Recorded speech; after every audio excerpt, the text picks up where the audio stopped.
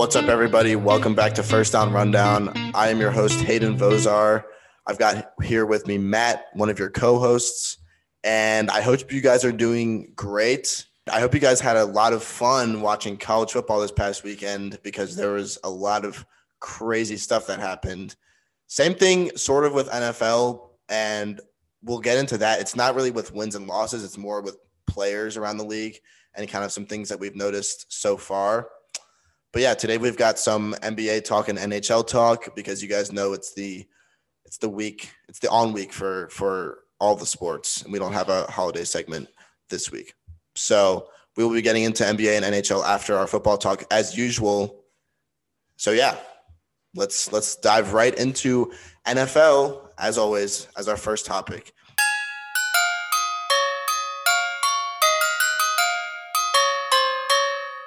And so our first topic of the day in the NFL is about the rookie QBs in the NFL. So we've got Mac Jones, who is the clear front runner of rookie QBs this year so far. And it's kind of interesting because he was taken after three other QBs that were taken in the first three picks. So we had Trevor Lawrence, Zach Wilson, and Trey Lance all taken in front of him.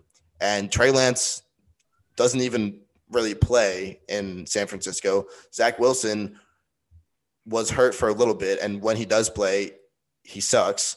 And Trevor Lawrence, it's probably more of a factor of the team around him, but again, he hasn't really performed like the number one pick should. But we've seen this in the past with other quarterbacks in the past. We've seen that sometimes they just don't work out, and number one picks sometimes don't work out. Sometimes they get injured, whatever.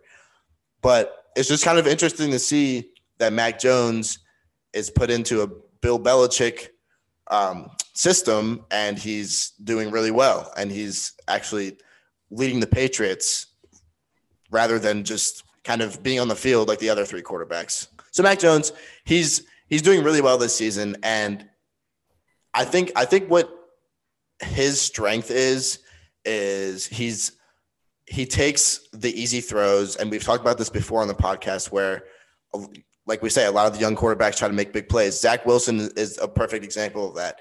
He makes huge plays and he doesn't really settle for smaller plays. And when he tries to make big plays, a lot of times he'll throw a pick or make a mistake or whatever. But Mac Jones, on the other hand, he's not an athletic guy, so he doesn't really get out of the pocket that much. And so he can't really make those flashy plays that the other guys do. But since he settles for those small dump off passes and those drag routes that the Patriots love to do with their little receivers from Northern Illinois State University, he'll dump it off, and he's not scared to make those short plays. And so he's kind of Tom Brady-esque. I'm not gonna make any comparisons right now, as we shouldn't be, but I think he's showing signs of kind of Tom Brady-esque things. So I think it all really comes down to coaching, and you mentioned it a little bit. Being in a Bill Belichick system is obviously advantageous for any quarterback who's just being drafted into the NFL, especially one who had a lot of talent around him and performed really well at Alabama, who, if you want to talk about a good coaching system, you can't really get much better than Alabama.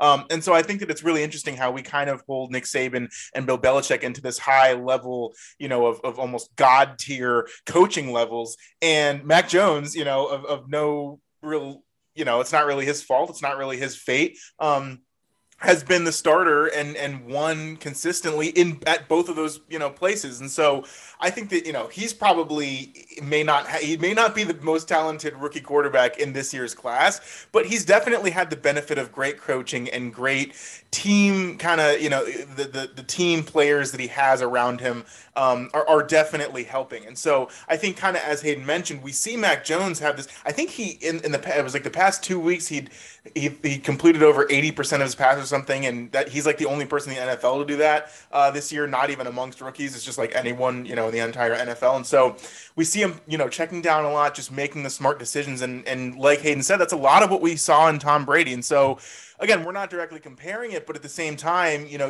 I think that really comes down to, I don't know whether that's a Bill Belichick thing or a Josh McDaniels thing, or if they're just kind of combined on that and that's how they kind of run their system and have their quarterback play. But I think that's really what the difference comes down to, because here we're going to think about the other rookie quarterbacks, who are playing right now and who haven't really shown a ton of talent. And kind of as Hayden mentioned, you have Trevor Lawrence, you have Zach Wilson, obviously Trey Lance hasn't even really played that much, and you also have Justin Fields, who got picked number 11 for Chicago. And I would argue that with the Jaguars, the Jets, and the Bears are probably three of the bottom 5 to 10 teams in the NFL. And just from a management perspective, from a system perspective, from a talent pool perspective, right? And so when you don't have the talent around you to succeed, you're bound to fail. And so it really doesn't matter how much talent that one person has. And that's kind of like football in general, right? Is so much more about the team and how your team compares and can work together in order to achieve a victory. Whereas, if we're talking about basketball, it's if you have good individual players, since there's only 5 players on the court at the same time, one player who's really good can take over a team and really do well for them. It's not the same in football at all. And so when you have a bad offensive line, or you have receivers who are just kind of, claimed off waivers and there's nobody that really sticks out, there's not really a lot of opportunity for you to succeed. And so I think it really does come down to the coaching, because as Hayden mentioned, right, we see Zach Wilson trying to go out there and make all these plays, and I think Justin Fields has been, I think, limited to the play calling as well, where he could be utilizing his run game a lot more, but I think the play calling just doesn't allow him to do so. They're calling a lot of short passes, they're calling a lot of plays that don't really fit his style of play or how he would best be suited to play quarterback in the NFL. And as a result of that, he's not doing very well. And so I think it's definitely about the coach kind of has to coach to what the quarterback's talents are. But at the same time, they need to learn how to play in the NFL. And so we see it time and time again where rookies come into the NFL and they, they'll go to the Browns, right? Or are notorious for this for however 20 years, when they draft a first round quarterback and you never hear about them again, because it's not that they were bad. It's not that they weren't talented. They just didn't have the structure and the coaching around them to really play well to their strengths in order to, actually kind of show what they can do as quarterbacks. And so I also think to a certain extent, we always kind of hear about this when a rookie quarterback is playing is, the game is faster than college. It's way different than college. You have to know about coverages. You have to know how to read techniques. And so there's a lot more mental, the mental part of the game is much more prevalent in the NFL than it is in college. And we've talked about that before on the podcast, where in a lot of these college systems, it's almost, you're not even really thinking for yourself. You're just being told exactly where to look, exactly where to throw, and it always works out. And so that's not at all the case in the NFL. And so a lot of these quarterbacks need to be taught, hey, you're not just going to be able to chuck it down the field and your receiver's going to be running wide open. There's a lot that goes into just playing the check down, making the smart throws. And I think that, Tom Brady's been doing that forever, right? And he's clearly one of the best, he's one of the best quarterbacks this season, and obviously the best kind of, ever as well. And so that's what he's kind of, predicated his game off of. And so it's going to be interesting to see kind of as we move and get closer to the end of the season, how this really plays out with these rookie quarterbacks who had a lot of draft, the teams that picked them had a lot of draft capital invested in them, but don't necessarily have the pieces around them in order to really show through how their talent can really impact their teams and bring success. Yeah, so I thought it was interesting how Matt mentioned and this was kind of earlier in his segment or his part of the talk, but he mentioned how the Patriots or not the Patriots, but the other quarterbacks don't really have, the other rookie quarterbacks other than Mac Jones don't really have talent on their teams to kind of help them get kickstarted in the NFL, which is true. But I think we should also look at the fact that Mac Jones doesn't really have talent either. He doesn't have the talent around him either. He has Jacoby Myers, who hasn't really done much. Jacoby Myers is, I feel like if you went around and asked people, okay, who's the wide receiver 1 on the Patriots, most people would probably say Jacoby Myers, just because he's kind of like the more well-known guy. They got Kendrick Bourne and Nelson Aguilar over the offseason, and Kendrick Bourne's actually been showing up big in the past few games, which I love because as a Patriots fan, that means that we did a good job buying in the offseason. But yeah, I mean, I think like Kendrick Bourne and Nelson Aguilar, the fact that we got both of them along with Jonnu Smith and Hunter Henry and so many other guys over free agency, like that shows that they're not huge superstars. And they weren't when they were on other teams, like Nelson Aguilar with the Raiders. Can you remember any play that Nelson Aguilar made with the Raiders? No. And can you remember any play that Kendrick Bourne made I think he was on the 49ers? No, exactly. So it's like, these guys aren't superstars. And I feel like Mac Jones is making him look really good. Like I mean, Kendrick Bourne is making some great catches, but I think Mac Jones is really putting these guys in position to do well. And it's good to see because that's what a quarterback's supposed to do. Like that's what a true quarterback does, is put his guys in a position to win rather than relying on his guys to put him in a position to win. You know what I'm saying? That's what I was getting at, definitely. And I kind of just forgot to mention it. I neglected to mention it, was essentially right. We're talking about the receivers that, maybe Trevor Lawrence and Justin Fields don't have. I was going to mention that too. I was going to say, yeah, Mac Jones doesn't really have the great talent around him. And that's why I was making the point. Again, I didn't even actually make the point, is why coaching is so important in this circumstance, is because when you don't have that much great talent around you, especially on the offensive side of the ball, the success is going to be built in the way that you're coached and how to prepare for an NFL game and how to read coverages and understand techniques and just kind of take what the defense is going to give you in certain circumstances, be able to let the ball fly in others. And I think, right, Mac Jones is doing a good job of that, but I think it's really only because of how solid that, of a coach that Bill Belichick and Josh McDaniels are. They've been with Brady for however long. They're prepared. They know all this stuff. And so they're really just passing it all on to Mac Jones, who, right, doesn't have the necessarily talent, doesn't have necessarily a lot of talent around him. But at the same time, it doesn't really matter when you have such great coaching, whereas, the Jets and the Jets have a new coach, Robert Saleh, the Jaguars have a new coach in Urban Meyer. And so there hasn't been any time for these guys to develop. I mean, Urban Meyer hasn't been coached. He coached college last. He's never coached in the NFL before.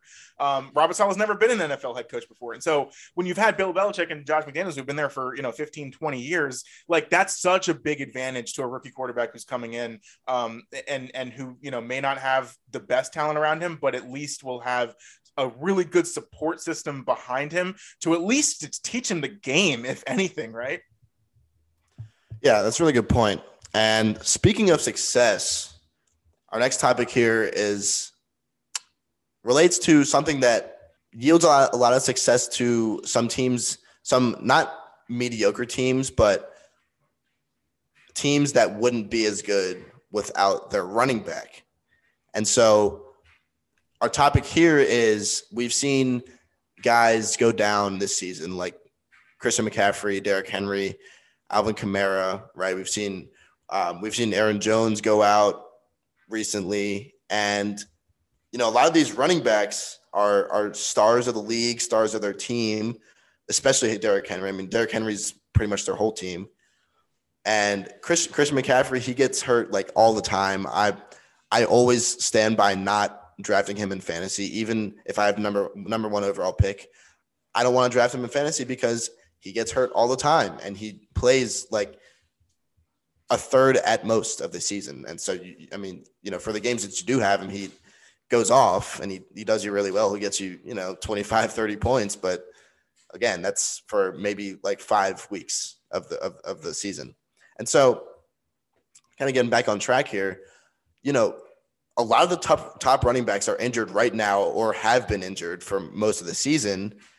And so our question is kind of like, are high profile running backs really valuable to a team, or is it more worth it to kind of like utilize multiple backs or, a lesser known guy in the backfield in order to save on draft capital and save salary cap hits and stuff like that. And so my perspective on this is I totally agree with that. I think that having a star running back that you lean on a lot. I mean, a guy like Derrick Henry, he's kind of like a different breed. He doesn't get hurt that often. He got hurt, unfortunately, this season. I think Derrick Henry's kind of the exception to this, but like a guy like Christian McCaffrey, who you throw the ball to and you put him in open space and I think people kind of neglect the fact that when you throw the ball to a running back, usually it's on like a screen or something. They usually have their back to the defense. And so basically you're throwing to them and they're blind to whoever's coming to hit them. And so if somebody misses a block, it's like a 50-50 chance that they get injured really bad on that play. So a lot of these injuries I feel like aren't really coming on running plays necessarily, which is what a running back does most of the time. But yeah, so like a guy like Derrick Henry who doesn't really catch the ball much, I feel like he doesn't really have many chances to get hurt. But I think it really is good to invest in a running back. Like I think Tony Pollard is the best example of this, and I'm super high on Tony Pollard. And I was actually talking about this with AZ the other day, my buddy who used to do the podcast with us, and he's really high on Tony Pollard too. Like Zeke Elliott is a great running back. I think that, he's been great ever since he was at Ohio State, but he gets hurt too. And every time he gets hurt, Tony Pollard comes in and fulfills his duties. Like they almost never skip a beat when Tony Pollard's in. When Tony Pollard's in the game and Zeke is healthy, Tony Pollard does even better sometimes. Like he looks better creating space for himself, running it to the outside. Zeke is more of like an up the middle guy and, makes good jump cuts up the middle or whatever to make space for himself. But I feel like, they'll run end arounds with Tony Pollard now. They'll do everything with Tony Pollard. He's their kick returner too. Like he's the definition of just like an athlete. He's kind of like a Cordero Patterson, but for the Cowboys. And so I think that, yeah, these guys like Cordero Patterson's another great example. He's on the older side, but like he's another great example of these running backs that are super versatile. And you may not put them in the game as much, and you should have like another guy that's kind of a fill-in for him, like kind of like an Aaron Jones and AJ Dillon backfield. AJ Dillon's gotten a lot more of the carries this year, a lot more of the volume that compared to what he was getting last year. Aaron Jones still carries it mostly, and he's still the feature back in that backfield. But like they're splitting it up more, and Aaron Jones just got hurt, so this example kind of loses a little bit of its merit. But like I feel like AJ Dillon stepping in for a little bit of that workload takes some pressure off of Aaron Jones's shoulders, and it's a great example of what a modern day backfield should look like. We shouldn't be relying on these running, because defenses are just getting stronger and faster and hitting even harder than ever. But just basically every second, like it's it happens over time, and so like these running backs are just getting pummeled every play. And so if you're relying on a guy to take 25 carries a game, it's probably not going to work out too well. So I see both sides of this argument. I'm going to argue against Hayden in the sense that for these teams, as we mentioned, Alvin Kamara, Christian McCaffrey, Derrick Henry, for these teams who rely so much on their bell cow back, who does everything for them, runs the ball, catches the ball, provides so much positivity and statistical, value for their offense, and thus their team, it really, once they go down, the team really isn't much of what it was before. I mean, we've seen this exemplified in those three players alone. I think it's a little bit tough to kind of judge Alvin Kamara's situation and the whole kind of circumstance going on down there in New Orleans. Obviously, after losing Jameis Winston, then they lost Alvin Kamara. So they're kind of a mess right now. And it's, hopefully everybody's kind of able to get back healthy. But right, I mean, if you're going to say like, okay, well, let's just replace Alvin Kamara with Mark Ingram. Sure, Mark Ingram's pretty good, but I think that we see that the teams that are losing their star running backs don't perform well after they lose them. Christian McCaffrey, I mean, he was out the first. Well, he was playing the first couple of weeks. They were doing okay, right? Sam Darnold looked good, right? And I think we could attribute a lot of that to Christian McCaffrey being there for him kind of as a rock and just a place that he can hand the ball off, pass the ball to. And then basically right when he got hurt, the Panthers started to fall off, and they kind of are going to, they're spiraling downwards now. And I think probably going to only continue there. And then obviously I kind of already talked about the Saints, but the Titans are also a good piece here to look at is like, they had a good win, Derrick Henry's first game out, but the last 2 weeks, the Titans have gotten crushed by the Texans and they've gotten crushed by the Patriots. And so it's like, once you lose a piece like that, a guy who was such a stable foundation for your team, it's really hard to kind of rally around someone else when you're so used to someone, the main running back getting a lot of the workload. And so that's kind of my argument for the sense that when you do have a star running back like that, it actually does mean a lot to lose him. And it's probably more worth it to, rely on a star running back like that, because I think they can provide so much more value than if you're just going running back by committee, trying to find random guys to, step up when you maybe don't have the talent elsewhere. Here's where I'm going to go to the other side of the argument, though, and kind of agree with what Hayden was saying, but kind of provide some more insight for it. Let's look at the top teams in the NFL, right? The Hayden mentioned the Packers with Aaron Jones, but I think at this point, Aaron Jones and A.J. Dillon are basically splitting carries. So I think that's not even really he's not even really considered a bell cow back and doing all the work there, with the Packers. But we have the Bucks, they're a running back by committee. The Cardinals, obviously, I mean, they kind of came out of nowhere, but they're a running back by committee. On the AFC side, we had the Bills, who even knows who their running backs are, essentially, right? I mean, Josh Allen is their entire team, and the Chiefs and the Patriots, like they both are kind of, they don't have a single running back who's doing a lot. So I think it's interesting to see that the teams who do have these stable running backs who are the center of their organization really do impact their team in a positive way, such that when they're down, when they're injured, when they're not with the team, we can see it negatively impact the team's performance and their success.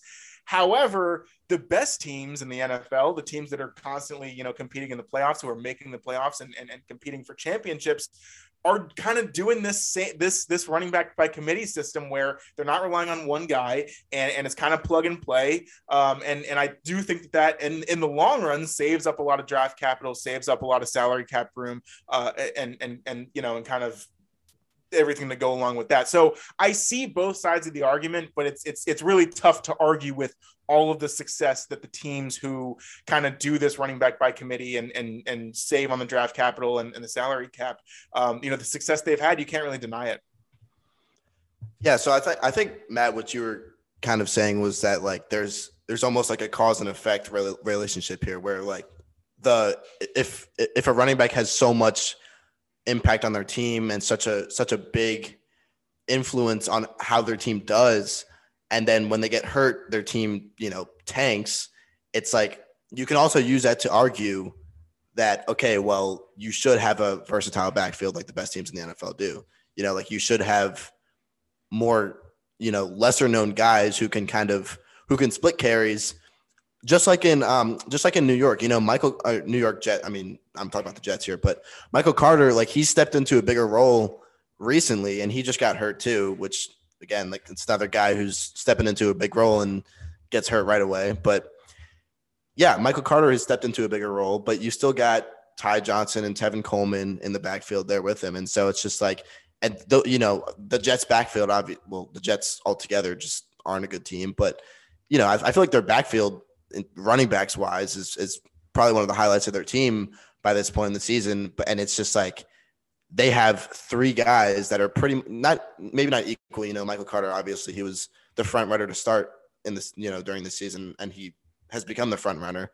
But again, like they have three consistent guys that will go out there and perform for you. And so, yeah, like Matt was saying, like I think that, there is kind of this relationship between, okay, some teams that may not be the best in the NFL, but some teams that are in the running have these great running backs. But again, like you can't rely on one guy so much. It's a team sport. And even though you may say like basketball, for example, there's only 5 guys on the court at a time and the same 5 guys play offense and defense. And so like, if you lose one of your star guys, like if you lose Kevin Durant or, Golden State lost Klay Thompson, like we don't even know what Golden State would be doing right now.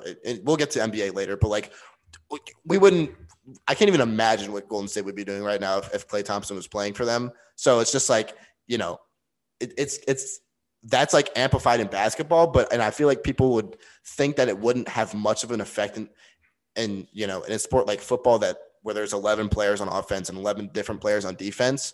But again, it's like, it's still a team sport, and there are still guys that have such a big effect on their team. And maybe we shouldn't, I mean, you're not going to stop a star from playing well, but like maybe we shouldn't be relying on these guys so much. I don't really know how else to explain it, but that might have been a little bit murky. But Matt, I mean, if you want to take it away and kind of explain your side. No, that was pretty much it. I mean, I don't really have anything else to say on that. I think I agree with both sides of it, and it's going to be interesting to see going forward if that kind of continues to be the trend of the successful teams that really kind of utilize this system. Let's take this opportunity to move on to college football.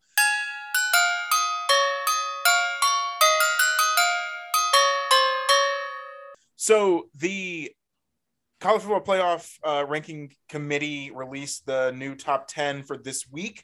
There really weren't many changes. The only big change, obviously, was Ohio State, who lost to Michigan. Ohio State went down to 7. Michigan went up to 2. Alabama went down to 3. And then you have Cincinnati kind of kept their place at 4 there. The only other two kind of, minor movements was Oklahoma State jumped past Notre Dame. So Oklahoma State is now 5. Notre Dame is 6. And then I think Ole Miss jumped Baylor, which doesn't really have any impact on the actual college football playoff itself. And so largely it's pretty much the same kind of as we said in terms of just it really is.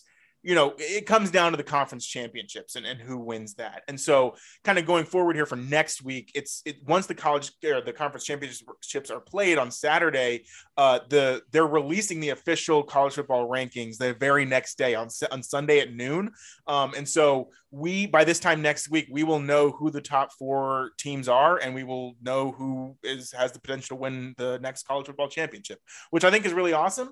But again, it's really going to be all decided this Saturday when the teams play, and a ton of stuff can still happen, right? I mean, if we can go through all the scenarios, as obviously we've talked about, if Bama beats Georgia, then Georgia and Bama will both be in. And, if Michigan beats Iowa, then they're in. Cincinnati wins, they're in. But it's, if Michigan loses to Iowa, if Cincinnati loses to Houston, if Oklahoma State beats Baylor, and Georgia beats Alabama, does Oklahoma State deserve to be in over Bama? There's a ton of different scenarios. And so I think that, instead of kind of just going over all of them at this point, it's probably just best to let the games play out, decide it themselves, and then we'll leave it up to the College Football Playoff Committee to choose the final rankings. So kind of sticking with this topic of the College Football Playoff, we wanted to really dive into how it has created, I think, a major problem in college football. It's done great in terms of kind of selling the sport. It's made a lot of money for the NCAA. It's also made a lot of money for ESPN. But I do think that to some extent it's the right idea. You want to have this kind of tournament style playoff system to where you can actually determine the true best champion instead of what it used to be the BCS, and the BCS was basically just a computer algorithm that nobody was able to figure out, and it would just spit out numbers and then spit out teams, and those teams would play in the championship. And that's what it was. It was just one game and that's it. So now you actually have the opportunity to determine a true champion. But with that comes, I think, a lot of inequity that's created in the nature of what happens with college football. And so with the conference championship week coming up, I think this is the kind of the perfect time for us to talk about the negative repercussions of the college football playoff. Essentially the same teams every year get more exposure, which means better recruiting, which means less opportunity for the other teams, the smaller teams, and in smaller conferences. And I think this issue is perpetuated each year, and it creates an inherent cycle of inequality. And we see this in the fact that as a result of this problem, only 4 of the 10 conference championships that are being played on Friday and Saturday of this weekend even matter. I mean, there is only 4 conference championships that even matter in terms of deciding the college football, deciding who wins the championship. Now, you can say, yes, if Northern Illinois and Kent State are playing in the MAC championship, that shouldn't necessarily have any, have any sway in determining who's going to win the college football playoff. I get that. But to a certain extent, though, conference championships used to be what every college football team strived for. It was like the one thing that you can say at the end of your season, you won your conference, you were the best team because you play all the other teams in your conference. And it's like, if you win the conference, that's such a big deal. And so now that we have this kind of, the playoff system, it's like doesn't really matter who wins the conferences, just matters who the biggest names and the biggest teams are. And so a lot of these conferences are just getting passed by, and the teams that are playing for these conference championships will, yes, they'll still win the conference and they'll have something to look back on their season for, but won't have an opportunity to do anything when it comes to actually competing for a championship. A couple examples: San Diego State is playing Utah State in the Mountain West Championship, and you're going to say, who even are those teams? I don't care. I don't even want to hear about it. San Diego State is 11-1. They've lost one game. You know how many games that the teams at the top are going to end up losing? Probably one, right? And so it's like they're the same. They have the same record. Yes, they played lesser competition, but you want to know who San Diego State beat? They beat Utah, who is playing Oregon for the Pac-12 championship. And if Utah had won all their games, they'd be in the college football playoff, like, undoubtedly. So it's like, you gotta, I think, it really ends up creating this problem. And like I said, it's like a cyclical nature, a negative repercussion in a cyclical nature, that where, if all you're going to be doing is talking about Michigan and Ohio State and Georgia and Alabama, those teams are only going to be getting better. And the best recruits are only going to want to go to those schools because they get so much exposure, because they're able to play for championships. So I do think that it's really kind of causing a problem. And I'm excited to kind of see where we get to in like 3 or 4 years at this point, when the 12 team playoff is introduced. That way it'll kind of give teams an opportunity to actually compete for a national championship who otherwise would have absolutely no chance. But I do think that right now, as it stands, the college football playoff is just really, it's the best way. Let me say this. It's the best way to determine who the true champion is in college football, but it's really negatively affecting, I think, the sport as a whole, in terms of being able to really, have teams who otherwise wouldn't have a chance actually matter, and have these schools really recruit these kids who otherwise wouldn't want to go to their schools. So again, that's just kind of me, on my soapbox, but yeah, so I definitely want to hear what Hayden has to say about this, because I think it can be really viewed as a negative thing, but there's also obviously some positive aspects to it. Yeah. So I don't really know if I'm going to go into any positive aspects of the playoff itself. I think that Matt really covered everything I was going to say that's negative about the playoff, because I do think, yes, the playoff in terms of, right, and in terms of excitement for a championship and seeing who can actually come out on top and seeing who can go through the toughest route to get to the top, that's what the playoff is for, and that's it serves its purpose in that sense. But like, I think another good, something that we've seen this season that we haven't really seen in past seasons, and I may be wrong on this, but I feel there's just kind of a sense of like teams are kind of losing to teams that they shouldn't be losing to this year. And it's like, we've seen a little bit of that, like Oregon losing to Stanford, like that, who nobody would have expected that, maybe 5 years ago. Yeah. But Stanford now, like, they suck. They're at the bottom of the Pac-12 like for the past couple of years, and so it's you would never expect somebody like Oregon, who was at the top of the rankings, to lose to Stanford. We saw it with Alabama, and Texas A&M is a little bit different because Texas A&M, they are usually pretty good, but again, like when they beat Alabama this season, they had sucked before that. Like they were not good at all. And so I think that this season is actually a great example of, like, I think we've had the most mix up, or like the most movement, I feel like, in the, in each week that the college football playoff rankings have come out. I think there's been more movement than in any other year, because, we've seen, there hasn't been 2 weeks in a row where it's just been the same playoff, both weeks. Like, we've seen movement in and out of the top four every single week. We've seen a top 2 team go down twice, right? I mean, we saw, I think Oregon 2 or 3 when they lost against Utah. I think they were 3. They're number 3. Okay. Well, same thing, I guess. But like, Ohio State was number 2 when they lost against Michigan.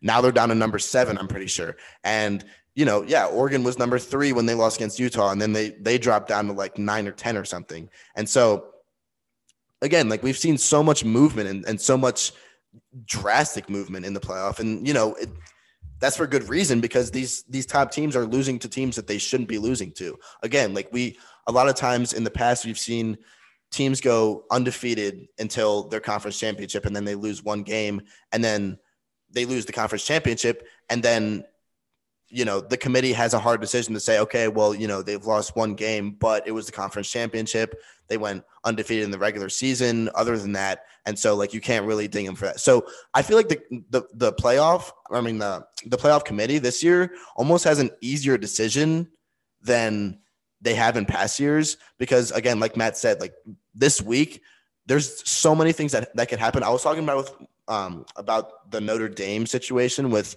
my roommate Will earlier, and basically because he's a pretty big Notre Dame fan. And so like basically Notre Dame should, I mean, again, like the whole argument about how they aren't in a conference can always be made. But like in terms of record and where they are in the rankings right now, they're number 6 sitting behind Oklahoma State at 5. But like if Michigan loses, if Cincinnati loses, and assuming Georgia wins their conference championship against Alabama, Alabama's going to be kicked out.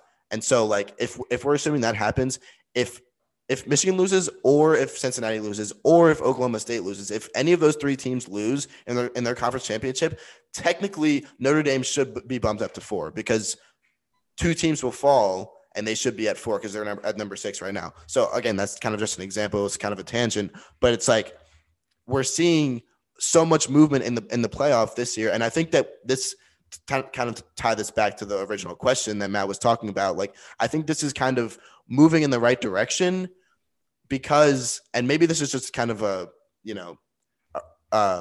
maybe it's just a result of last year, COVID year being really weird and people not playing, or teams not playing their full seasons or whatever. But like, I feel like a whole new season, if you still got recruits coming in, a whole new season shouldn't mean much. But again, like we're seeing these teams, these really good teams lose to these not so good teams, and losing to teams that they shouldn't lose to. And I think it is a step in the right direction. I don't know how to really sustain that. And there's no way that you can implement, if you're the NCAA, there's no way to implement a way for that to keep happening in future seasons. But I really like the way that this season is going, and how much movement there is, and how much change there is in the playoff.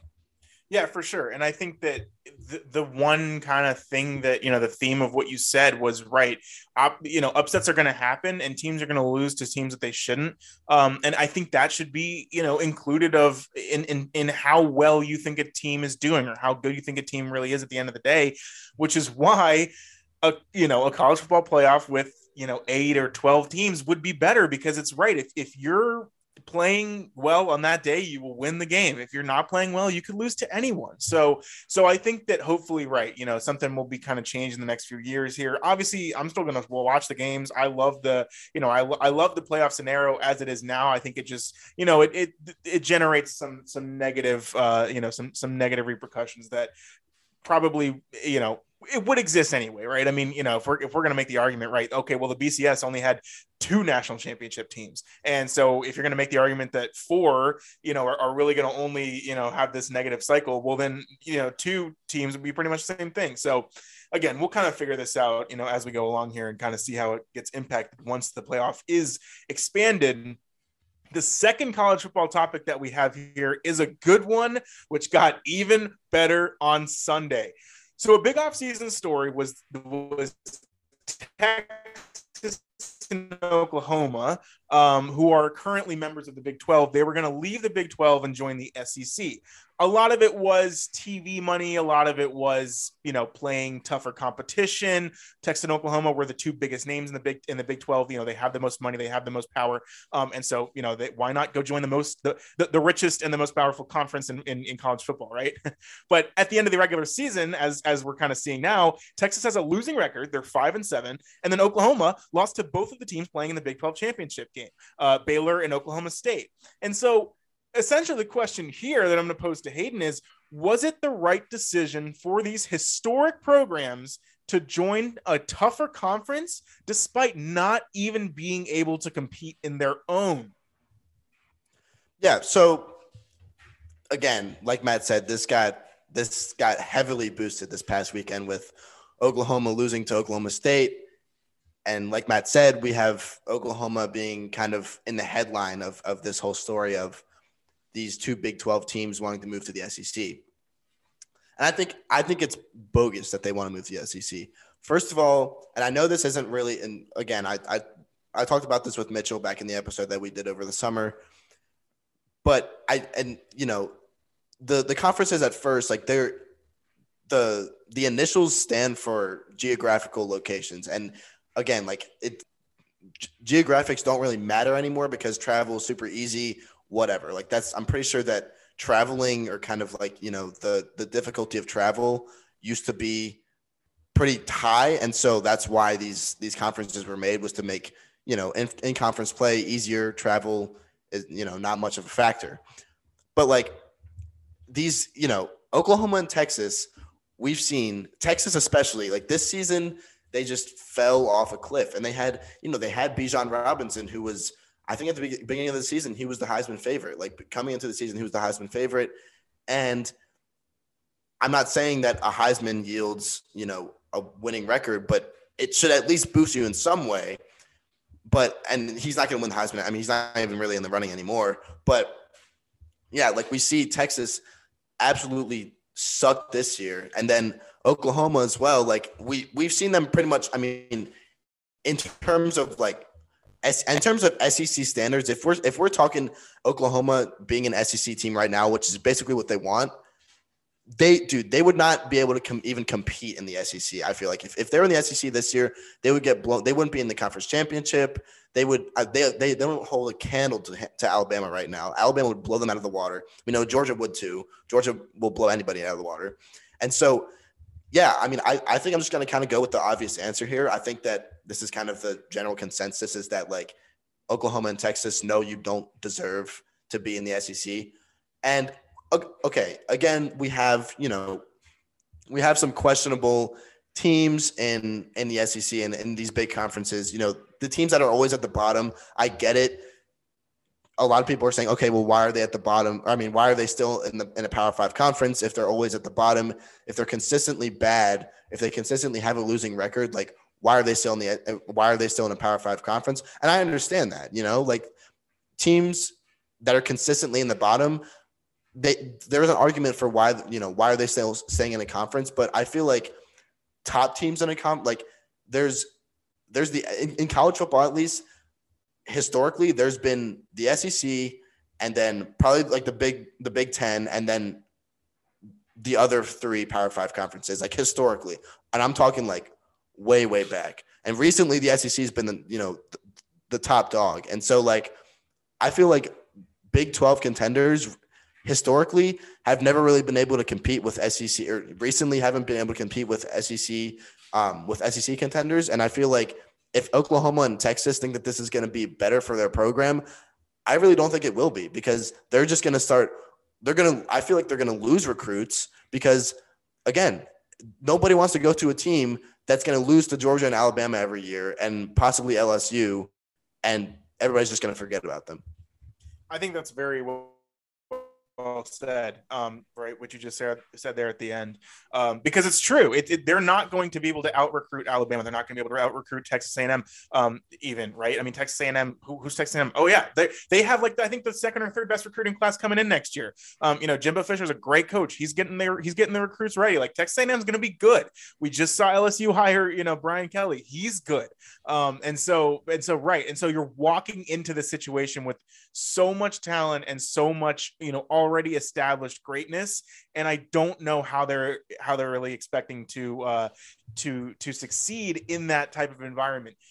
The only reason that I can think of as to why they made the move is really the money, right? At the end of the day, like you're going to be able to, the SEC has an entire network, basically deal with ESPN. There's an SEC network, right? Which shows games, which has, talk shows and people talk about it. And so obviously the schools in the SEC are getting a share of that money that, that the ESPN makes from that and whatever. And so I think beyond just being able to, semi compete in the SEC for the next however long, I think I think the more like the bigger reason that they're making this move is because they'll be able to generate a lot more money for their program. But it's, again, at the end of the day, like you can generate as much money as you want, but it like if it doesn't, if it doesn't equate to wins and quality winning seasons where you're competing for national championships, year in and year out, then what's really the point, right? Like at the end of the day, Oklahoma has so much of a better chance of making the college football playoff if they just stay in the Big 12 and they win the Big 12 every year. They're going to the SEC. They're automatically going to be, probably 5th or 6th in the conference in terms of recruiting ability. And then obviously, as we're seeing now, with the coaching change and everything like that, Lincoln Riley going to USC, and we'll talk about that. I think probably that's going to be our Saturday topic. Oklahoma's already lost, I think, 3 5-star and 3 4-star commits just from the 2023 class alone. And so it's like they're already going into next year significantly, basically crippled, in comparison to what they were going to look like. And so it's like if you stay in the Big 12, you just have so much more opportunity to win. And so right. And I think Hayden made a good point is like, there are teams in every conference that are kind of like pretty much always going to be bottom dwellers, right? But I think to a certain extent, like if you were to put, Missouri or Vanderbilt, who are 2 of the worst teams in the SEC, you put them in like the AAC, which is Cincinnati's conference. I think that, if Cincinnati had to play Missouri and Vanderbilt back to back, like they would be games, right? But we always think about Missouri and Vanderbilt as like, oh my God, their record is like 2-10. They're so bad. That's because they're playing Texas A&M and LSU and Mississippi State and all these great teams from the SEC on a week-to-week basis. And now you're going to throw Texas and Oklahoma in there too. Like I don't really see them having a chance. And so it's really a decision of like, okay, so I guess they really are just chasing the money. If you want to be gold diggers in college football, then, go ahead and do it, because obviously, right.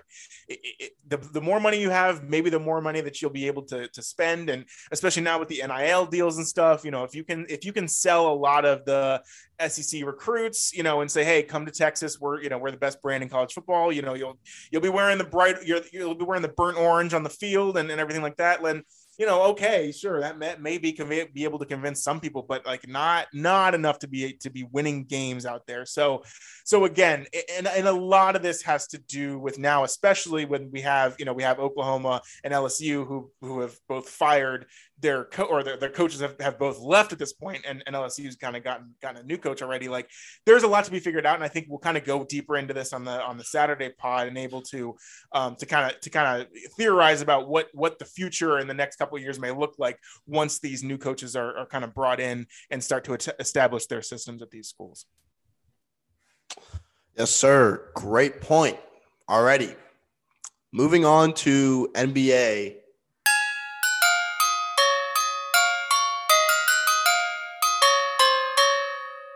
We've got 2 topics as usual, and our first topic is about Zion Williamson. All right, and so he was cleared for full team activities on Friday, but he still hasn't really set, like there still hasn't been a timeline that has been set for his return to actual play. And so it's kind of weird because he's been cleared by doctors to play, but he basically is choosing not to play, and maybe is being advised by a couple doctors, behind the scenes that he shouldn't play just yet. And so we've seen him get injured in the past too. And, like when he's on the court, he's a huge factor to the Pelicans team. Like he's a generational talent. And so, yeah, in terms of athleticism, he's a generational talent, but again, like he's getting hurt often, and it's because of how much he weighs. Like basically his weight is way too big for his athleticism. Like he's jumping out of his own body, and that's not good for his body. And so he's getting hurt so often. And I think that, so like I've been comparing his weight to Shaq's weight, which is insane. Like Shaquille O'Neal was, I think he was around like 320 pounds ish in his, in his prime in the NBA. And he kind of like fluctuated around that 320, 330 zone, I think. But let's just say 320. Zion right now is 320. I think he's listed at like 317, but that's 320. He's 320 pounds at 6'6". Like Shaq was 7'2". Like that's not, and people are trying to say, okay, well, you can be big and be in the NBA. Dude, no. Like Zion Williamson is jumping from like the free throw line. Shaq could never even try to do that. Like, dude, Shaq would, I mean, he would post up people, but like, and he was one of the most dominant, most dominant players physically to ever play. And so is Zion. But again, Zion's 6'6" and has 320 pounds of man on him. Like there's no reason why he should be, and the fact that he still can jump as high as he can, the fact that he still can make the plays that he can it doesn't make sense to me. It literally like defies the laws of, I mean, maybe he just has like superhuman strength, but it literally like defies the laws of physics. And he still manages to have this kind of athleticism. He still manages to make these like crazy dunks and everything. And it's just, I don't know. It just puzzles me because it's just like, if he's getting hurt so often, like I feel like he's just going to turn into one of these guys that, gets hurt for half the season and then he comes back for half the season. And like the Pelicans aren't, I mean, if we're talking playoff contention, like they're not really playoff contenders really any year, but like, and especially this year, but like, if there is a time where they need him for the playoffs, like what if, in their last few games, he jumps out of his shoes again, and like tears his ACL, and then he's out for the playoffs, and they have no chance. It's kind of, to me, it's really dangerous. And of course, injuries happen, but I think for Zion Williamson, it's a particular case, and you can definitely draw a line from his injury problems to his weight and to how he plays. I think really what this comes down to, this whole topic is kind of where he's at right now, how he was able to perform, and kind of where his future lies. Last year, obviously, was his rookie season, and he played really well. I mean, he did everything. And so you had this weird kind of dynamic with the Pelicans team where there were so many young guys. I mean, Lonzo was still there.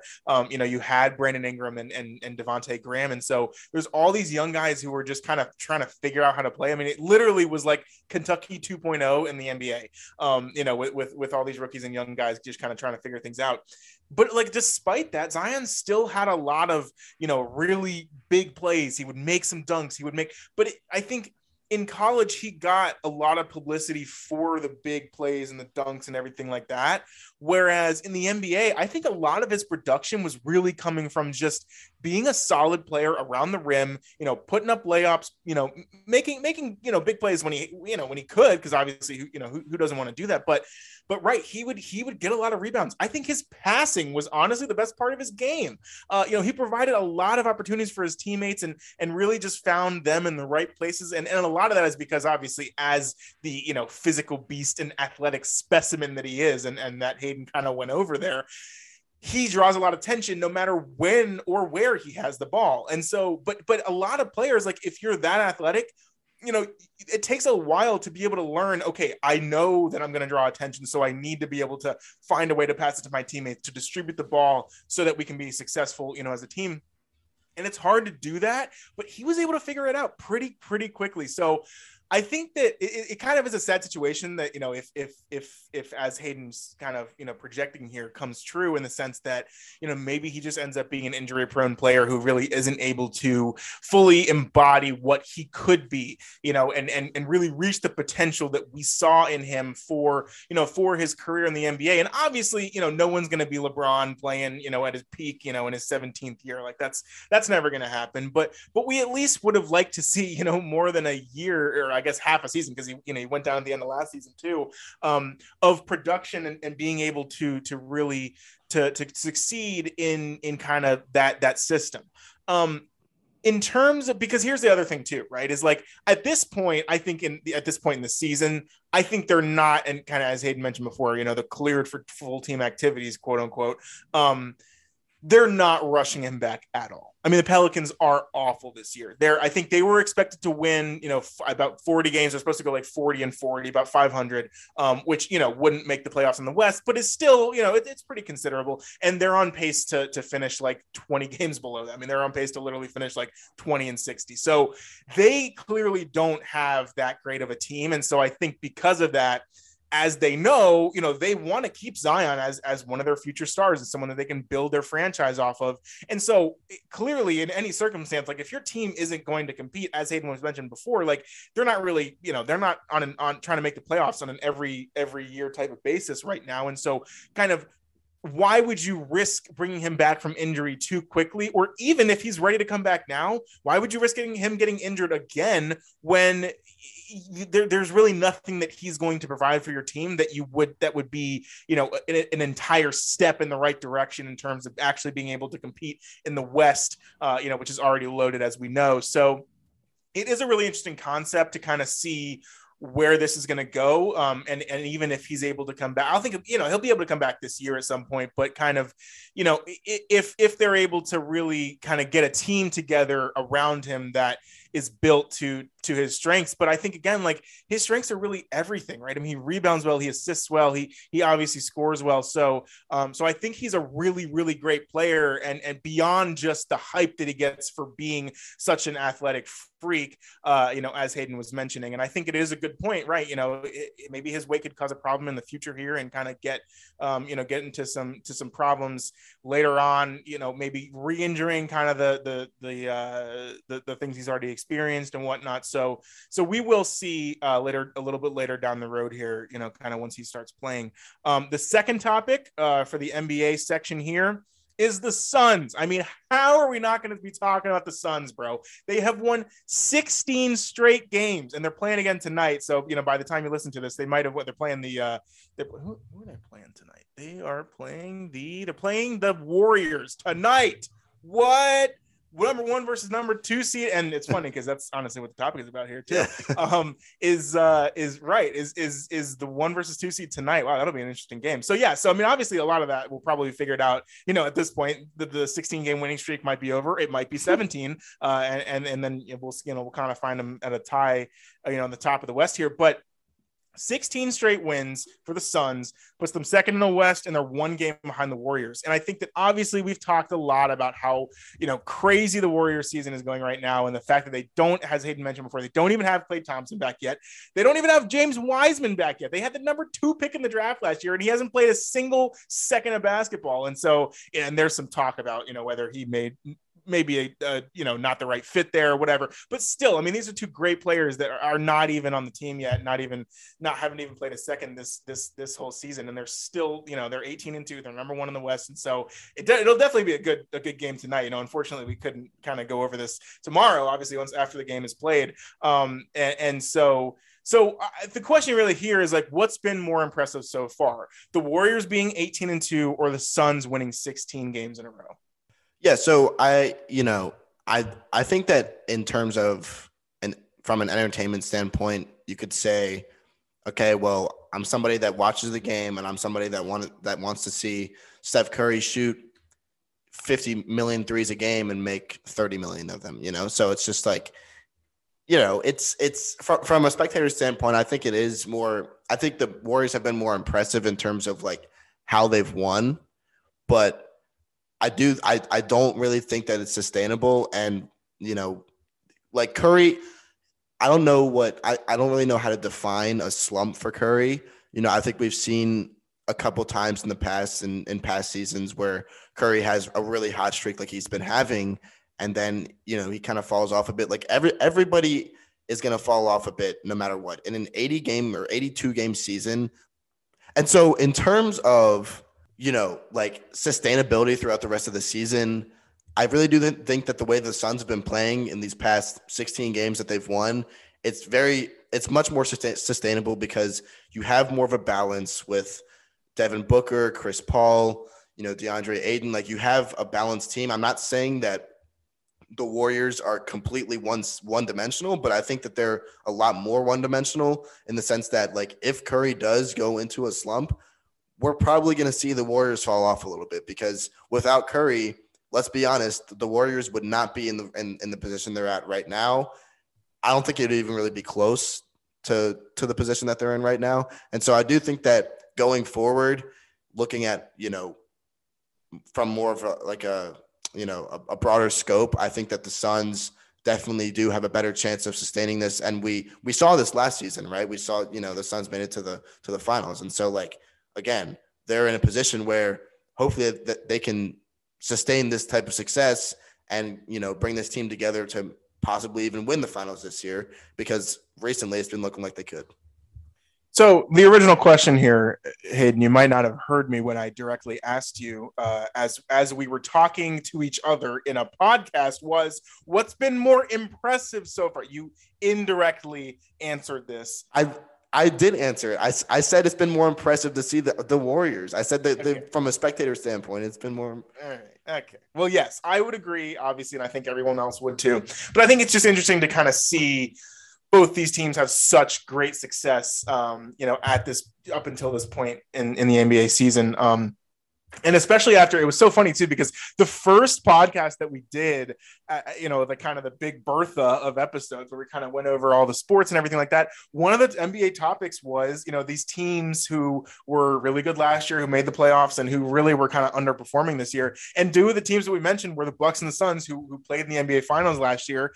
And it's so funny because I think literally since then, I think the Suns were 1-3 when we made that podcast, and we're talking about them and kind of like, oh, well, are they going to be able to continue? Are they going to regress, based on their success last year? And I think literally since we made that podcast, which is now like a month ago, they've won every single game, and now they're obviously the 2 seed in the West, and they're 3 games out of third place. So they've been really impressive. And I do agree with Hayden that the Suns' style of play is much more sustainable long term because of the pieces that they have already established, and also the experience, the playoff experience that they got from last year.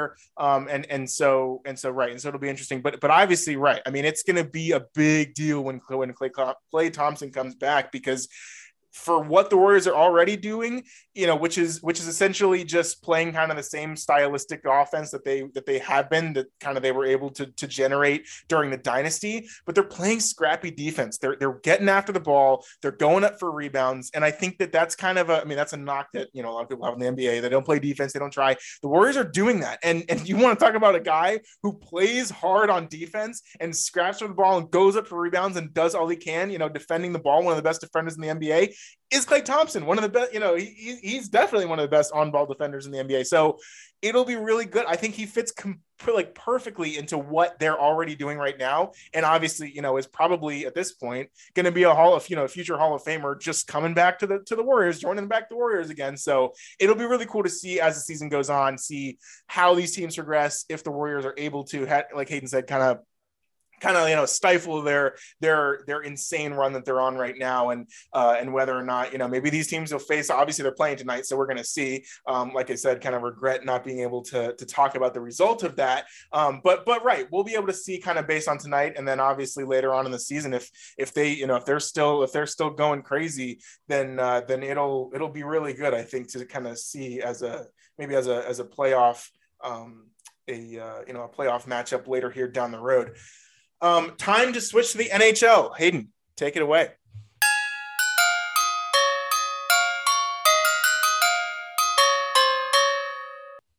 Alrighty, so this is a little bit late. We're a good bit into the season, but we received some feedback from some listeners, and they wanted to hear about the Kraken. And so this first NHL topic is going to be about the Kraken. Basically, just kind of, who are they? What's the state of the team? And kind of just an overall talk about what's the process for adding a new franchise into a major sports league. Because if you think about it, like it happens kind of often, and we've seen it within the past. We've seen 2 teams be added to the NHL within the past 3 years. We got the Golden Knights in 20. Well, I think they were kind of like the idea was instated in 2016, or it was proposed in 2016 or something. But then I think they were actually, the first season that they actually played was the 2017 into 2018 season.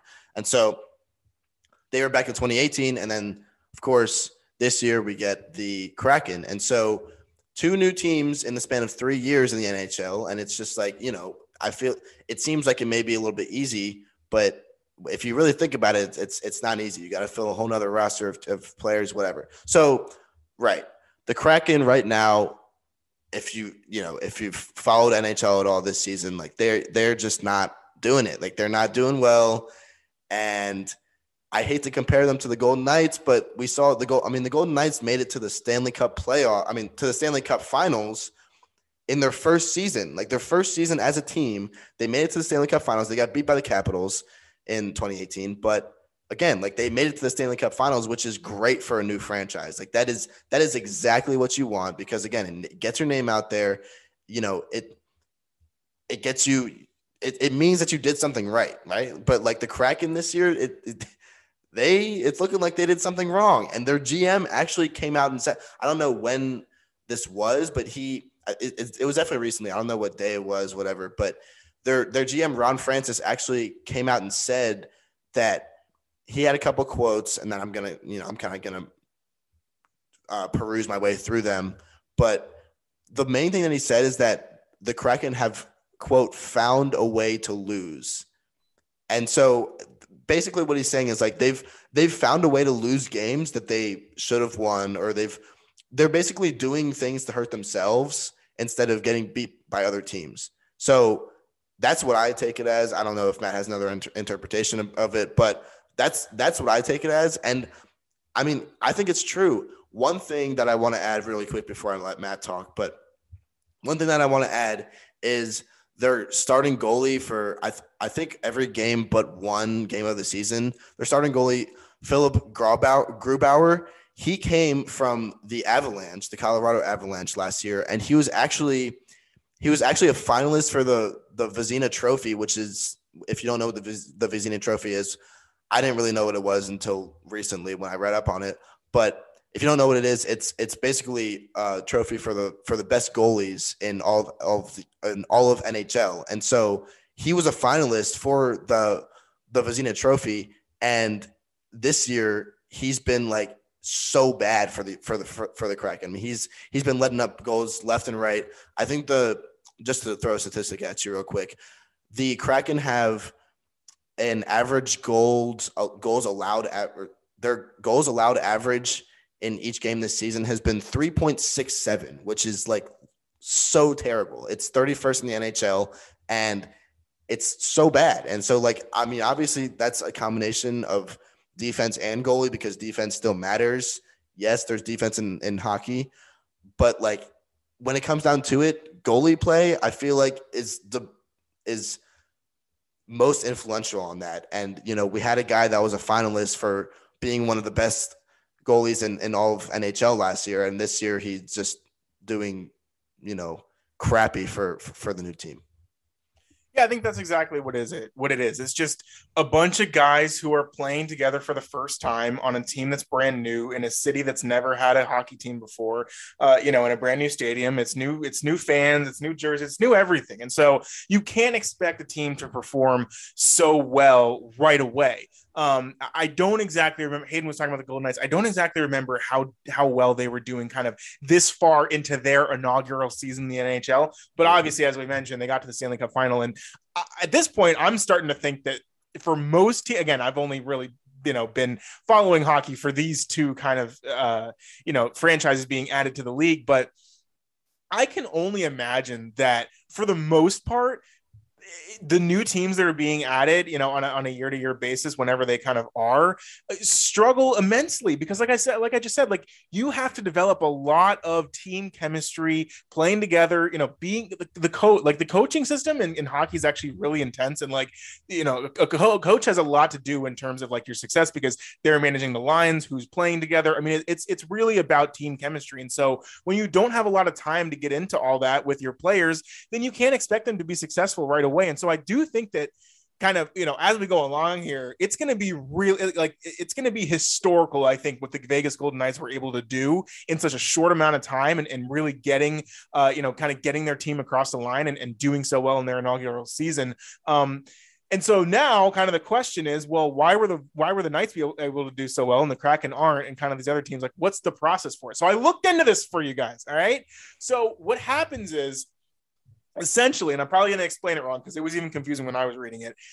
The new team, the new franchise that's being added to the league gets to pick one player from each team the confusing part is like how good they can be, what certain teams you can get, certain positions from. And so I'm thinking that because again, I mean, it's all written out in the bylaws, but I didn't have time to read a 40-page document about the NHL team creation.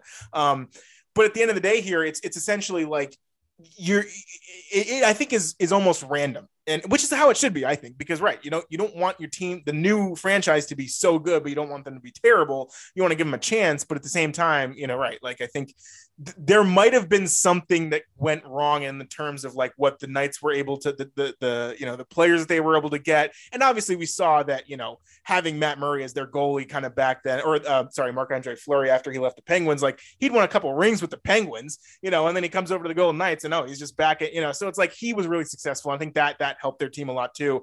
But I think that's kind of the question here is like it's probably a different kind of situation and circumstance for each time that a new team is added. And so there's a lot of randomization and there's a lot of like different things that can happen. But I think that at the end of the day, like we're kind of seeing that it doesn't all gel right away. And so you can't really expect them to have a lot of success right off the bat. And they're not, but they're a new team. It's exciting. I think the uniforms are awesome, by the way. I mean, we should have started with that, the logo and the jersey colors and everything. Like it's super cool. So definitely an awesome team.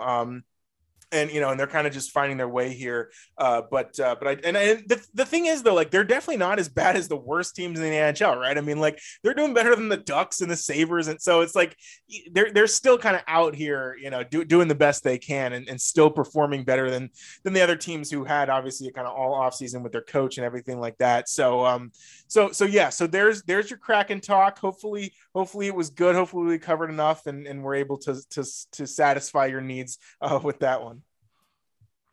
Alrighty, moving on to our second NHL topic of the day and our kind of last topic of the main section here. Whoa, my voice. So with a hat trick the other night, including 2 goals in 1 minute, Alex Ovechkin, yes, the man, the myth, the legend of NHL, he is now on pace to have the best season of his career, which is crazy because he's been, I don't know how long exactly he's been in the NHL, but it's been over 10 years. And basically, yeah, he's on track to have the best season of his career. And even if he doesn't reach Wayne Gretzky's records, we're asking, should he be considered as the best hockey player ever? Now, I've promised myself to never have this talk on this podcast, and I don't think I've ever brought this up to Matt, but I've made this promise to myself, and that is to never talk about the conversation of LeBron James and Michael Jordan being the GOAT, because it's been talked about everywhere and there's never consensus, and I just hate talking about it. Now, I'm going to compare this situation to the LeBron MJ situation because it's kind of similar in that Wayne Gretzky has 4 Stanley Cup titles and Alex Ovechkin only has 1. And that one was back in 2018 when the Capitals beat the Golden Knights in the Stanley Cup Finals. And so, right, MJ has more titles than LeBron does. And it's the same thing with Wayne Gretzky. He has more titles. He has more goals by I think the goal margin right now is like it's in the 150s. I think it's like 158 or something. I don't know. I looked it up earlier today and I can't really remember off the top of my head.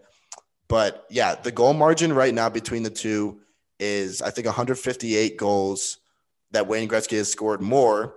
And Wayne Gretzky also right now, as of now, has played like 270 more games than Alex Ovechkin. And so it's basically like, and their average goals per game up until this point, I think for Ovechkin, it's 0.61 goals per game, like across his career and all the games that he's played. And for Wayne Gretzky, it was 0.60.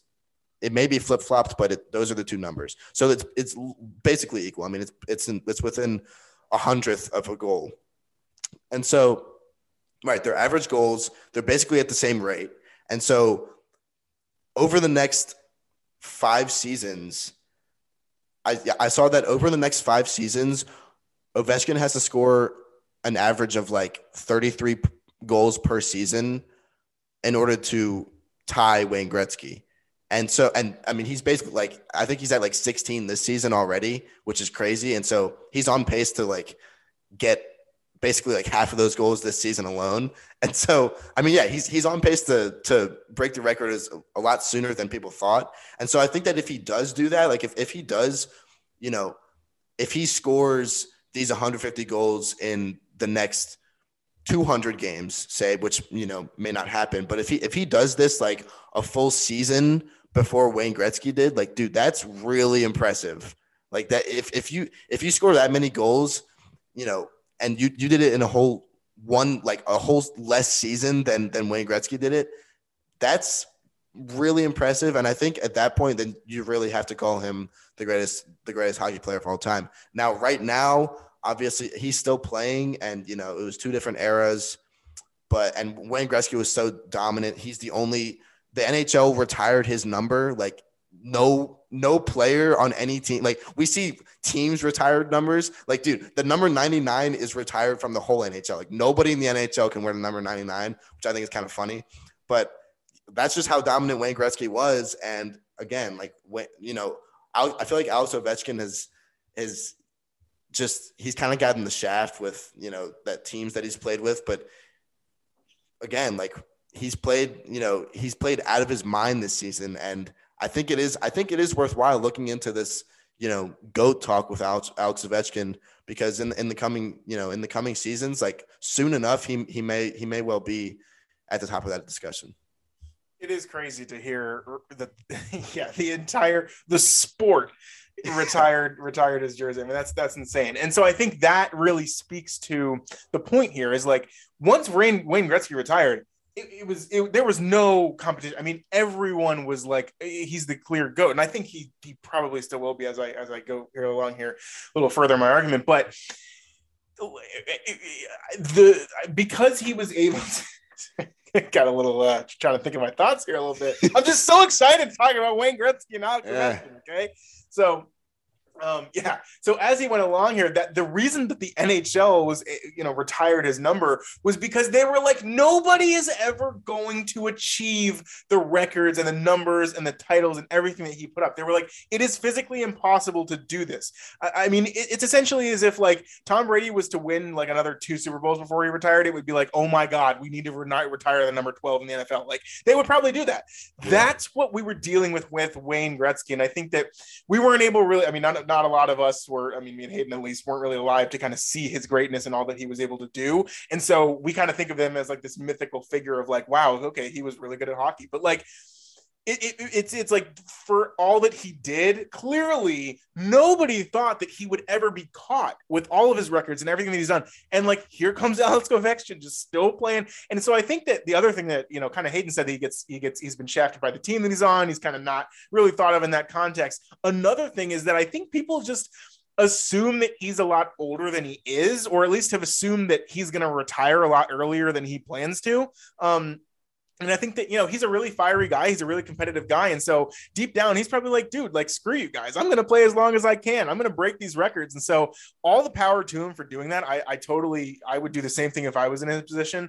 And so I think that, right, it's just, there's kind of a lot of factors at play here where, you know, it's essentially like everyone of power in the NHL has essentially just automatically assume that Wayne Gretzky's the best ever. Nobody's ever going to catch him. And that's it. Right. And now we kind of just have this guy who just keeps trucking along. And the fact that, I mean, it's almost like, and this is, I think, kind of the cool thing about hockey too, is like these stats and these records that happen. Like we talk about Steph Curry having a better year this year than he ever has before. And you're like, oh my God, like what? Steph Curry, like he was been so good. He won 3 rings. He was the best player on the best team for 5 straight years. Like, and now, right, you know, he's doing better. But it's like, dude, this guy, Alex Ovechkin, who's way older than Steph Curry, has been playing in the NHL way longer than Steph Curry's been playing in the NBA, is doing the same stuff in terms of having a better year, statistically, numbers and whatever, than he ever has before. And so he definitely deserves credit for that. Let's switch to the side of the argument where we're talking about the best hockey player ever. I don't think that he will ever be considered as the best hockey player ever, simply because his teams just didn't win enough, right? And as Hayden mentioned, we're not going to do the LeBron and Michael Jordan talk on here because, yeah, he's right. It just, nobody's ever going to agree. But there is a very, I think, solid case for the fact that in the NHL, championships do, I think, matter. I wouldn't say more, but they're I think highly regarded, especially because of the history with the Stanley Cup and everything like that. And I'm really, really happy that the Capitals did get that one championship, back in 2018, because they definitely deserved it. And obviously, after winning the President's Cup, which the President's Cup is winning, accruing the most points over the course of a season, and obviously the points breakdown in hockey. Let me just give it all to you right now. A win is worth 3 points. And an overtime loss is worth 1 point. And so if you get the most points across the entire NHL season, you win what's called the President's Cup. And it's just kind of, awarding the best team in the NHL. There was a streak of, I think, maybe 3 or 4 years back in I think it was 2 or 3 years before they even won the championship, where they would win the President's Cup every single year and they get knocked out in the first round of the playoffs. And it was like, oh my gosh, this team is so good. They have the best player in hockey in Alex Ovechkin, and they just can't get over the hump. They can't win a playoff series. And so they were finally able to do that. I'm really glad that they did. And so now maybe, depending on how long Alex Ovechkin plays, if he really, really surpasses Wayne Gretzky's numbers, then maybe he will have a case, right, to be kind of considered the best ever, because you at least have that one championship to go back on and just kind of say, okay, this is worth it, right? We always talk about that in the NFL with the Hall of Fame. Okay, well, this guy's put up the historic numbers, but he can't win, when it actually matters. And I think an interesting case that we're going to kind of find out here pretty soon, crowbar in a little NFL talk here, is Matthew Stafford, who, if you want to hear a crazy stat, is 9-67 against teams with a winning record in his NFL career. That is disgusting. How are you not? And again, he was in the Lions for all those times. I get it. But I think he's had more 5,000-yard passing seasons than anyone else in the NFL, NFL history. He's probably going to go down as one of the leading passing yards, across an entire, career. His numbers are going to speak for themselves. He's going to be top 5 in every passing statistical category, in NFL history. And it's well, okay, sure. Yeah. So yeah, he should definitely be in the Hall of Fame. Well, he absolutely has not been able to, to win when it counts. So that's kind of to go back to the Alex Ovechkin here thing too, is he at least got the championship out of the way. He won the championship. He has the Stanley Cup. And then as of right now, it's kind of he's just going to keep racking up goals and assists, and his numbers are going to keep climbing up there. So at the end of the day, I don't think that he'll be able to really surpass Wayne Gretzky as the greatest to ever do it. But at the same time, he might, I think, kind of get to the point where if he does end up breaking these records, the NHL is going to have to consider to retire his jersey, which, because right, if they do that for Wayne Gretzky and then all of Wayne Gretzky's records are broken by this other guy, you have to respect that guy for doing it. So he may not be the best hockey player ever, but will at least, I think, eventually, hopefully get the credit that he deserves. Yeah, they're going to have to retire number 8 too. Number 8, number 99. That's right. If you wear that number in college hockey, sorry, dog. Not gonna be able to wear that in the NHL. But yeah. So that concludes our main segment here, main content segment. But as you guys know, they know. Oh, they know. They know. We can't leave. And you see, I remember this time I didn't start ending the show. I remember. Hayden knows, guys. Come on now. Yeah, come on. Hey, if I remember, you gotta remember. So, like we always do, Matt's gonna come out with his hammer of the week, and then I'm gonna give you guys your waiver claim of the week. So go ahead, Matt. All right, lock of the week. Here it comes. Accountability time. We lost last week too. Okay, so we started out 0-2. We got a win, then we lost again. I don't know what I'm doing. You guys need to give me. You guys need to tell me what I'm doing wrong. Okay, and I know what I'm doing wrong. I'm betting on the Mountain West. What am I doing? Hawaii and Wyoming? Come on now, get yourself together. All right. So here's what we're gonna do. We're gonna go back to basics again. There's only 10 college football games this Saturday, right? So you can't really fade bad teams. What we're gonna do though is we're going to bet on the most consistent, conference championship, basically, trend that you can, which is the Pac-12 destroying itself and always beating up on the other teams that are playing in it.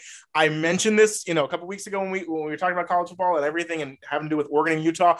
Oregon and Utah played 2 weeks ago. Utah beat the crap out of Oregon. I said it was going to happen. And here we go again. Who's playing this week in the Pac-12 championship on Friday night?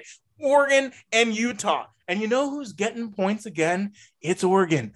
But who already won the last time they played? Utah. They crushed them. It's only right. They're playing in Vegas. They're playing in the Death Star, which is the Raiders' new stadium. It is going to be a great game. I'm going to very much enjoy watching this game. But at the end of the day, we're betting on Oregon because again, it's craziness. It's always like this in the Pac-12. They beat up on each other. You know, whoever you think is going to win the game doesn't end up actually winning the game. So we're going to do this week. Okay, we're going to switch it up a little bit. We're going to take the points 2.5 Oregon Ducks. All right, I like that bet, and Matt stayed consistent with his prediction that they would go 1-1 this season. So, with that being said, we're going to go into a little fantasy waiver wire action. And last time I did this, I picked Mac Jones as the fantasy actually it was 2 times ago. Last time was kind of because Michael Carter went down, and I just told you guys to pick up Tevin Coleman. Or no, I told you guys to pick up Ty Johnson, I think, or both of them. But the Mac Jones thing wasn't too good. I think he got like 10 points the week that I told you guys to start him. And so, yeah, it wasn't too good. But and I actually started him, and he got 10 points for me. So I screwed myself there. But, yeah, so this week, all right, we had Dalvin Cook go down this past week in the Vikings game. And so we know that Alexander Mattison is great, and he looks just like Dalvin Cook. You can't tell him apart on the field, but he looks the part, and he plays the part too. Alexander Mattison, he's a great running back, but as we said early on the show, you can't really have a one-dimensional backfield. You got to have a backup, and we know that those third down backs and those filler guys are really important to a team. So who am I going to go with? I'm going to go with that second back in Minnesota, and it's going to be Kenny. I'm going to mess up. I'm going to screw up this name. Kenny and Nwangwu. Okay. And my boy AZ, he was high on him this week. I talked to him yesterday, and he was telling me that he's pretty high on Kenny and Nwangwu this week. And so I'm saying that, Madison, again, he's the top back. He's the lead back in this Minnesota offense this coming week. But I do think that if you're really in need of that running back, go out and get my boy Kenny. I'm going to call him Kenny because I can't say his last name without stumbling. So go out and get Kenny, and I promise you, he'll do you some good. Okay, maybe he'll throw a touchdown in there, but he'll probably. I'm thinking that he'll probably get some catches here and there because most backup running backs get more catches than carries. And so, right, if you're playing PPR, it's a great way to go. All right, so Kenny and Nwangwu, all right? Remember the name, go out and get him on waiver wires. But, yeah, that concludes the entirety of our show. I hope you guys enjoyed our last little segment there. It always gets really exciting at the end. I don't know how many people really listen to this part of the podcast, but if you do, then there you go. You're losing money and losing in fantasy. But anyway, so yeah, thank you guys for listening. As always, we are going to come out most likely on Saturday with the college football coaching carousel, kind of going over what we hinted to earlier with everything that's happened this past week. And I think that we might be having AZ on that show. I don't know for sure, but hopefully we can get AZ on that show. That would be great because be another voice on here, and we'd have 3 people. So yeah, I'm actually really pumped for that. If not, it'll just be me and Matt as usual. But yeah, hopefully AZ can make it on, and you guys will be able to see what's up with him once again after a little bit of time. So yeah, thank you guys for watching, and we will catch you. Thank you guys for listening, and we will catch you guys next time.